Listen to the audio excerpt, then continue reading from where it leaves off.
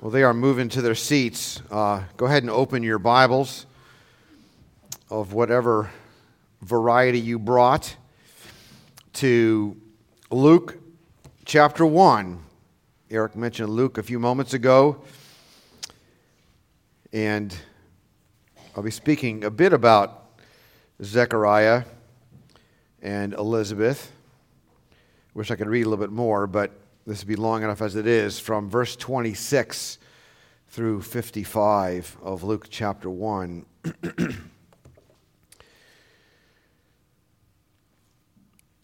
This is the Word of God, the revelation of God to mankind, to all the world. In the 6th month, the angel Gabriel was sent from God to a city of Galilee named Nazareth, to a virgin betrothed to a man whose name was Joseph of the house of David. And the virgin's name was Mary. And he came to her and said, "Greetings, O favored one, the Lord is with you." But she was greatly troubled at the saying and tried to discern what sort of greeting this might be. And the angel said to her, "Do not be afraid, Mary, for you have found favor with God. And behold, you will conceive in your womb and bear a son, and you shall call his name Jesus. He will be great and will be called the Son of the Most High, and the Lord God will give to him the throne of his father David, and he will reign over the house of Jacob forever, and of his kingdom there will be no end." And Mary said to the angel, "How will this be, since I am a virgin?" And the angel answered her, "The Holy Spirit will come upon you, and the power of the Most High will overshadow you. Therefore the child to be born will be called Holy, the Son of God. And behold, your relative Elizabeth, in her old age, has also conceived a son. And this is the 6th month with her who is called barren. For nothing will be impossible with God." And Mary said, "Behold, I am the servant of the Lord. Let it be to me according to your word." And the angel departed from her. In those days Mary arose and went with haste into the hill country to a town in Judah. And she entered the house of Zechariah and greeted Elizabeth. And when Elizabeth heard the greeting of Mary, the baby leaped in her womb. And Elizabeth was filled with the Holy Spirit, and she exclaimed with a loud cry, "Blessed are you among women, and blessed is the fruit of your womb. And why is this granted to me, that the mother of my Lord should come to me? For behold, when the sound of your greeting came to my ears, the baby in my womb leaped for joy. And blessed is she who believed that there would be a fulfillment of what was spoken to her from the Lord." And Mary said, this is what's called the Magnificat. And Mary said, "My soul magnifies the Lord, and my spirit rejoices in God my Savior. For he has looked on the humble estate of his servant. For behold, from now on generations will call me blessed. For he who is mighty has done great things for me, and holy is his name. His mercy is for those who fear him from generation to generation. He has shown strength with his arm. He has scattered the proud in the thoughts of their hearts. He has brought down the mighty from their thrones and exalted those of humble estate. He has filled the hungry with good things, and the rich he has sent away empty. He has helped his servant Israel in remembrance of his mercy, as he spoke to our fathers, to Abraham, and to his offspring forever." Amen. Let us pray. We certainly rejoice, we who believe the message that we have heard, the message that you spoke through prophets and apostles, and Mary herself being like a prophet and speaking the word of God. Lord, what joy there is at the announcement of the coming of Jesus, and what joy there has been for all the days that we have walked with Jesus. We who were given faith to believe, strength to follow the word of God. Lord, it's all about you, and we would give you glory this day and always. Lord, as this new year approaches, as it does always this time of year, we'd ask again for more strength, more repentance, more humility, more joy, more love, more a stronger pursuit of all the good that you have for us. Lord, that we would seek first your kingdom and your righteousness. You grant to us our daily needs, even as you have this day, and we thank you for Jesus. Lord, give to us your word, and may you be blessed forever indeed, for you are the one who fulfills all his promises to his people. And Jesus is the Amen and yes. Amen indeed.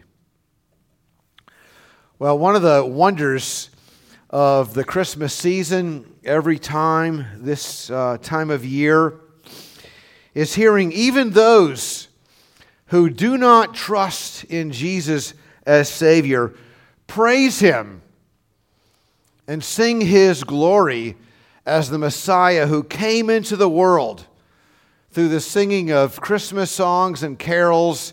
You can turn on the radio or even in the streets, or perhaps you get carolers come to your house. I don't know if people do that anymore. But it seems that all the world, or much of the world, sings to the glory of the coming Savior, the one who has come as Savior and Lord. Perhaps a foretaste of that day when every knee shall bow and every tongue confess that Jesus Christ is Lord. And yet, confessing Jesus as Savior and singing Christmas songs and carols when the heart is proud and self-exalting and unbelieving, that's not knowing the Lord. That's not faith. Those who celebrate Christmas and sing songs about the Messiah who came to earth and yet are unbelieving, they sing with blinded eyes or with a veil covering their eyes. They know not that about which they sing. A consistent teaching of Scripture is there is no one who knows the Lord except for those who humbly receive him by faith and believe the gospel. Mary prophetically sang, "He has scattered the proud in the thoughts of their hearts and exalted those of humble estate." And Psalm 69 says, "When the humble see it, they shall be glad." So the humble circumstances into which Jesus was born are known by almost all the world, certainly all of the country. They're on display in manger scenes everywhere in various places. But the fact that only the humble can know this Savior is understood by much fewer people. And that knowledge is on display really only in the hearts and lives of his own humble people who live and walk by faith in Christ. One thing I love about the Christmas story is that Mary and Joseph not only provided the humble circumstances into which Jesus was born, their own material poverty, their own journey to Bethlehem, no room in the inn, giving birth to, you know the story. They not only provide the humble circumstances into which Jesus was born, but they also illustrate the humble faith of those who truly know Jesus. There's a famous song in the last maybe 10 or 15 years, "Mary, did you know?" I'm sure you've all heard that, right? And while certainly much was unclear at the time of Jesus' birth, at the time of this announcement, yet Mary believed the angelic message. Verses 31 and 33. Verse 45 says, "Blessed is she who believed that there would be a fulfillment of what was spoken to her from the Lord." She knew that God was about to fulfill his promise to Abraham and to David. Many, many years had passed, And God was breaking into the world again. And so some of the details of the story, if they were not so familiar, they really ought to surprise us and cause us to have wonder and great joy. Many Christmas carols speak so eloquently of this. So let us consider some of them. In the earlier announcement of the birth of John, the son of Zechariah and Elizabeth, you know this well, of course, this same angel, Gabriel, he came to Zechariah, who was a priest, a Levite, serving the Lord in Jerusalem. And so really, as you think about that, that's not all that surprising, not for Hebrews, not for those who know the Old Testament. A divine messenger coming to a priest, a holy man of God, in the city of David. But this time, the same angel, Gabriel, comes to a woman and not to a man. And he comes to Nazareth and not to Jerusalem. And the announcement of the birth of the greater man, the son of David, is set in much more humble circumstances. And it is by divine design. Notice the similarity of form. Eric actually alluded to this a few moments ago. The angel came and announced to both the favor of God. It was a little bit maybe discreet or a little bit not quite so clear to Zechariah. The angel announced the favor of God's answered prayer. The Lord has answered your prayer. You will have a son. But to Mary, the message was clear. Gabriel comes and calls her favored one. Oh, favored one. What a greeting. Oh, favored one. And she declares, you have found favor. You have found grace with God. That sounds a bit like what was spoken of Noah many, many years ago, back in Genesis, when the author said, Noah found favor in the eyes of the Lord. It's a bit of a biblical clue that something very special is about to happen. God is about to do something very special. The second clue is that in both cases the angel said, do not be afraid. Do not be afraid. Now, there's only one reason to not fear when in the presence of the holy almighty God or even in the presence of a heavenly being. Because God is about to act redemptively on behalf of his people.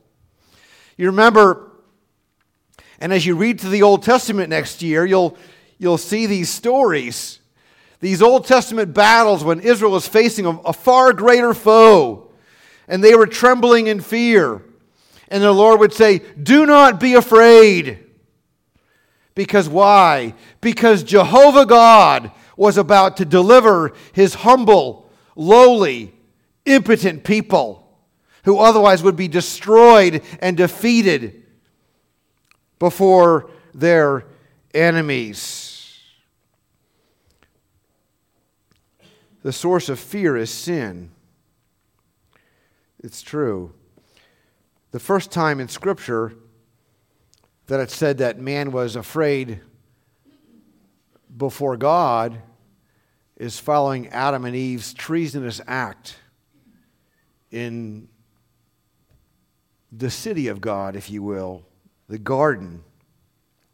And when God came seeking Adam, he hid himself and he said, you remember, I was afraid. Why? Because I was naked. His sin brought shame, and shame brought fear. See, people sometimes put on the facade, and I will call it a facade, of pride and arrogance before other people, and we live amidst an arrogant people, for sure. But when standing in the presence of a holy God, we can know only our complete bankruptcy, our nakedness, our unworthiness, our sinfulness, our poverty, our shame, our faults, our moral and spiritual bankruptcy. And so as a result of sin, the truth is that every person lives with many fears. And so when the angel appeared before Zechariah and Mary, the sight of him caused them to tremble in fear. Because really our shame, our knowledge of our unworthiness, our lowliness is really never far below the surface. And the sight of this holy messenger, perhaps in some light, brought into their minds this unworthiness. And standing before the glory of even Gabriel, this heavenly messenger, they were afraid. And so the gentle assurance of the angel was very welcome, I'm sure. Do not be afraid. Do not be afraid. That's the first words of the gospel announcement. It really is. Do not be afraid. Because God is about to act redemptively, to save his people from the grip of certain defeat and destruction, and from fear and shame. God himself will cover your shame, even as he covered Adam and Eve in the garden with garments that he himself provided. So he will take away your sin by his own redemptive acts. Do not be afraid, dear ones, because God acts redemptively to save you in Jesus. He will save your life. And that's why when Jesus came to sinners, Jesus the Son of God, even in his humble form as a man, in apparent human weakness, even when he came to sinners, his first words were often what? Do not be afraid. Because the gospel is the message that Jesus himself will cover our shame with his righteous robes, the garment of salvation that the Son of God will provide. For he is the Lamb of God slain for sinners. He is the Son of David as well. He's the shepherd and king of Israel.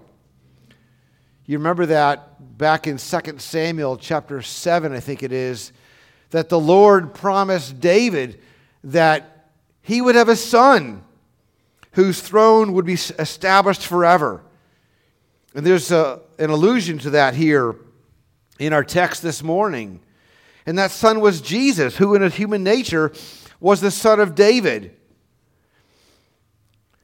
But it would not be as many would imagine it, as they might perhaps anticipate his coming.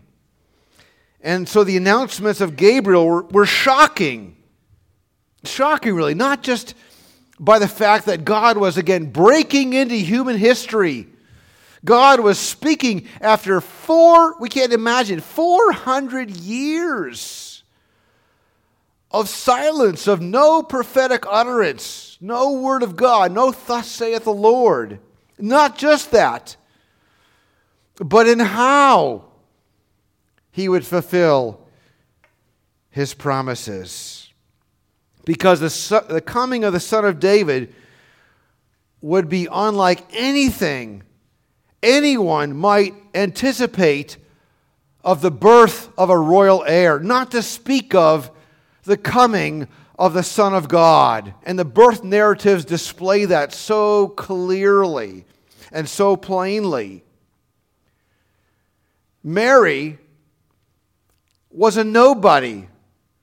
Eric said she was a young woman. We suppose that she was probably about, as a woman betrothed, engaged, about to be married, promised to Joseph, maybe 50 15 or 16 years old. She was a nobody, well, except in Joseph's sight. And Nazareth was no royal city. You remember that when Philip told Nathanael that Jesus of Nazareth was him of whom Moses in the law and the prophet, Moses in the law and also the prophets wrote, he replied, that famous reply, "Can anything good come out of Nazareth? Are you serious? Nazareth?"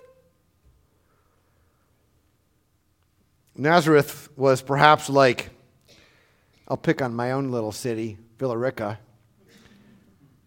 You know, no one's going to claim that Villarica is some great city in America, right? Kings and princes don't come to visit Villarica. Nazareth was just some nothing place. And so the entire setting seemed like the very contradiction of the announcement that the Son of the Most High God is entering human history and the world of men.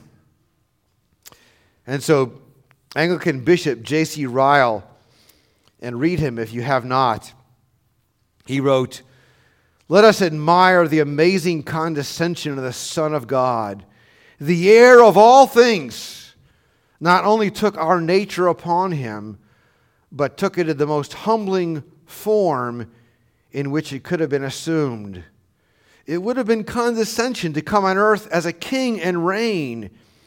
It was a miracle of mercy passing our comprehension to come on earth as a poor man, to be despised and suffer and die." And so Jesus came in lowliness and really in weakness and poverty to show that Jesus didn't come for the righteous.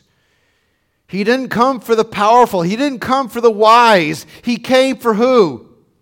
Sinners. Those filled with fear and shame because they know their nakedness before God. And yet sinners who receive him don't run and hide. They are not puffed up in some self-exalting pride and arrogance and unbelief. They receive the message with humble, obedient, self-denying faith like Mary. Like Mary. It's a shame that the Roman Catholic Church sort of distorts this woman because she is a great picture of a humble believer. And I love how she asks, "How will this be since I'm a virgin?" She was an unmarried woman, a virgin. How will she conceive a son? She didn't have a husband. She was pledged to Joseph. She had accepted him, but they had not yet come together as man and wife. So how will this happen? What was the Lord asking? What was the Lord saying?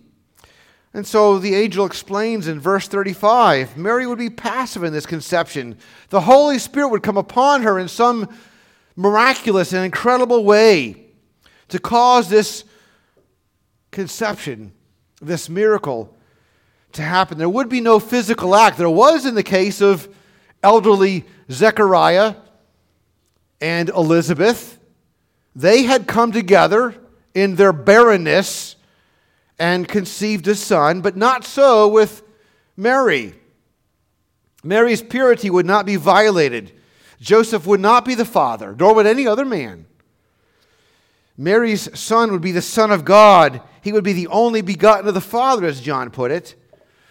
So consider some of the things that the Lord was asking Mary to believe and to do. The first thing is that she would become pregnant without a man being involved, without a human act. Impossible. Crazy, right? Well, nothing will be impossible with God. A virgin shall conceive, the Old Testament prophesied. The Son of God shall enter our world. The prophets' words shall be fulfilled, and sinners can be forgiven. Mary immediately believed. There was no hesitancy. No, well, let me come back and think about it. Give me a night or two or a week. Well, I'm really not so sure about that. No, her immediate faith is an example of how we should respond to the gospel message and to the revelation of God's word. She believed, she did not doubt. She said, "Behold, I am the servant of the Lord. And these wondrous words, let it be to me according to your word." Again, J.C. Ryle, nothing is too hard for the Lord. There's no sin too black and bad to be pardoned. The blood of Christ cleanses us from all sin. There's no flesh too hard and wicked to be changed. The heart of stone can be made a heart of flesh. There's no work too hard for a believer to do. We may do all things through Christ strengthening us. There's no trial too hard to be borne. The grace of God is sufficient for us. There's no promise too great to be fulfilled. Christ's words never pass away, and what he has promised, he is able to perform. There's no difficulty too great for a believer to overcome. When God is for us, who shall be against us? The mountain shall become a plain. Faith never rests so calmly and peacefully as when it lays its head on the pillow of God's omnipotence.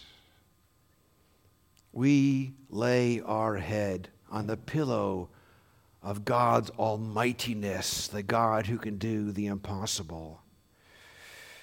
And so God also asked Mary to believe that God the Son would take on human flesh. Impossible, right?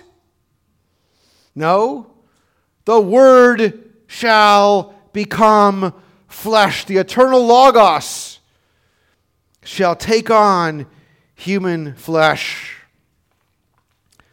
Robert Raymond, who I got to know late in his life, a great theologian and Bible teacher, wrote, "By means of Mary's virginal conception, God the Son," and we recite the Apostles' Creed, God the Son, without ceasing to be what he is, the second person of the Holy Trinity, the eternal Son and Word of God, took into union with his divine nature in the one divine person of the Son, our human nature, and so came to be with us as Emmanuel. That is what God was asking Mary to believe, and what he asked us to believe, that the eternal Son of God took on human flesh without ceasing to be the eternal Son of God, that he in fact had two natures, divine and human,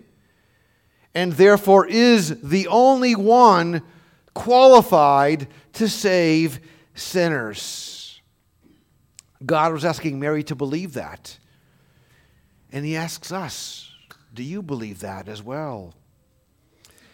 And he was furthermore asking Mary to submit herself to probable humiliation and criticism, and maybe even the loss of Joseph.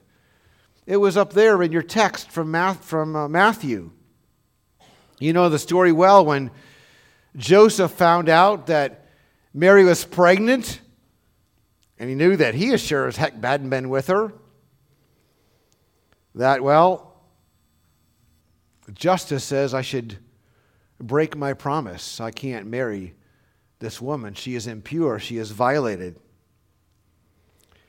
Until he heard from the Lord and was persuaded otherwise. Well, it wouldn't have been only Joseph who thought this.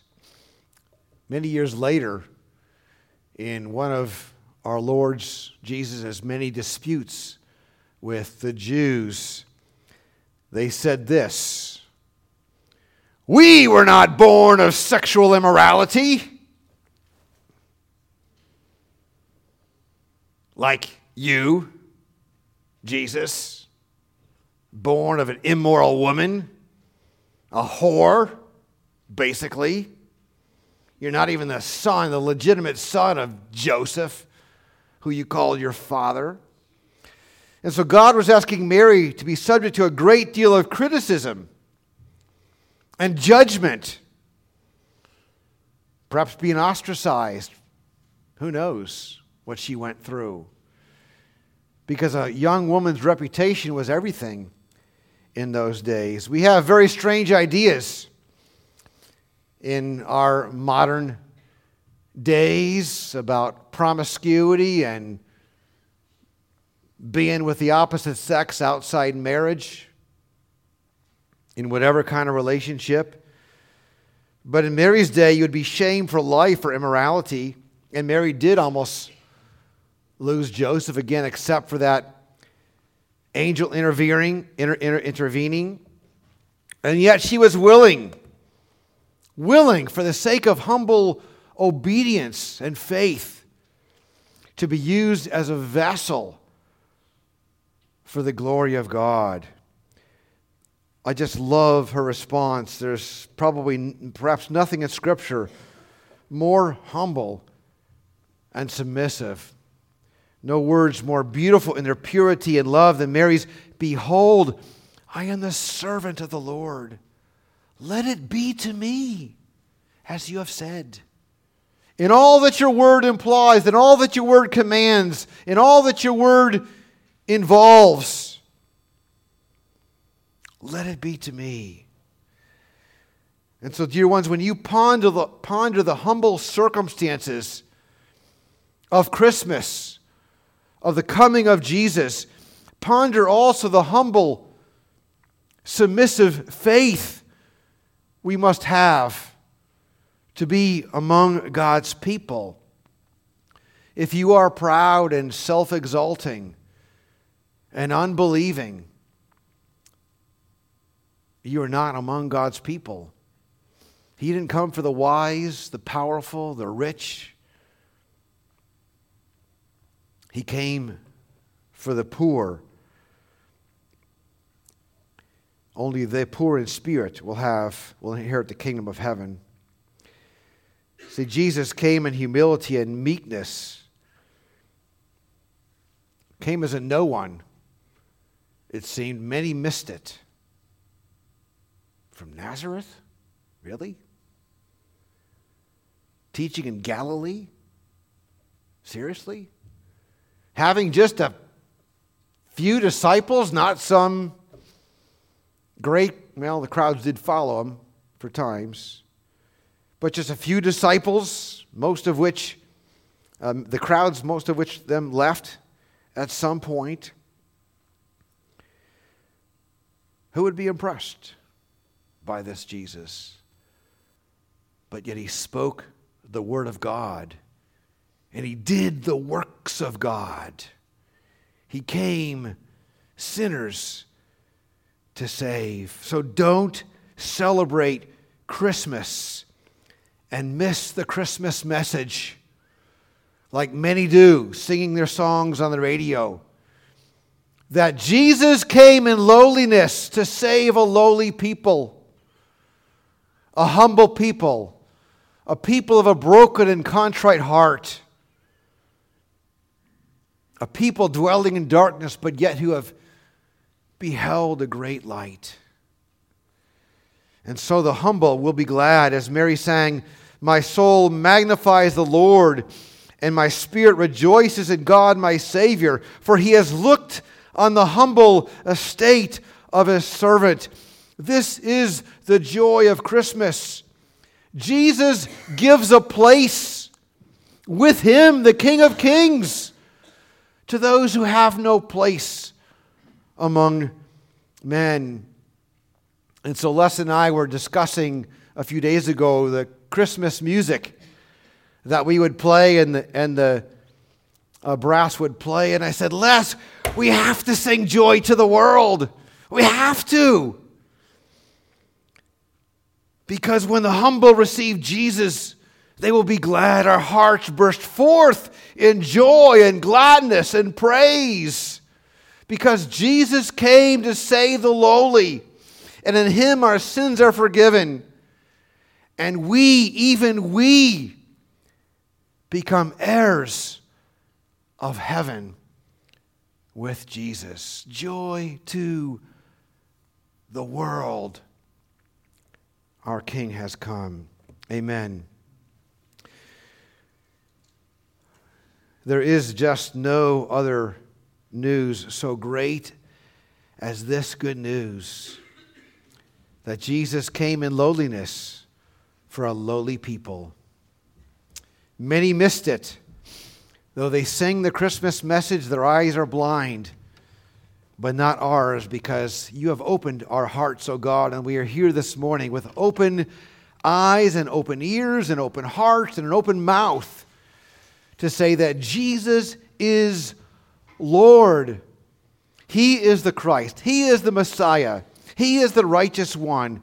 He is the one who died and was buried and rose again, sinners to save. And he is our confession. And let us live boldly, if meekly and humbly, for our places with you. So let us be lifted up by this message, not just this season, but always as it abides in our hearts. In Jesus' name, amen.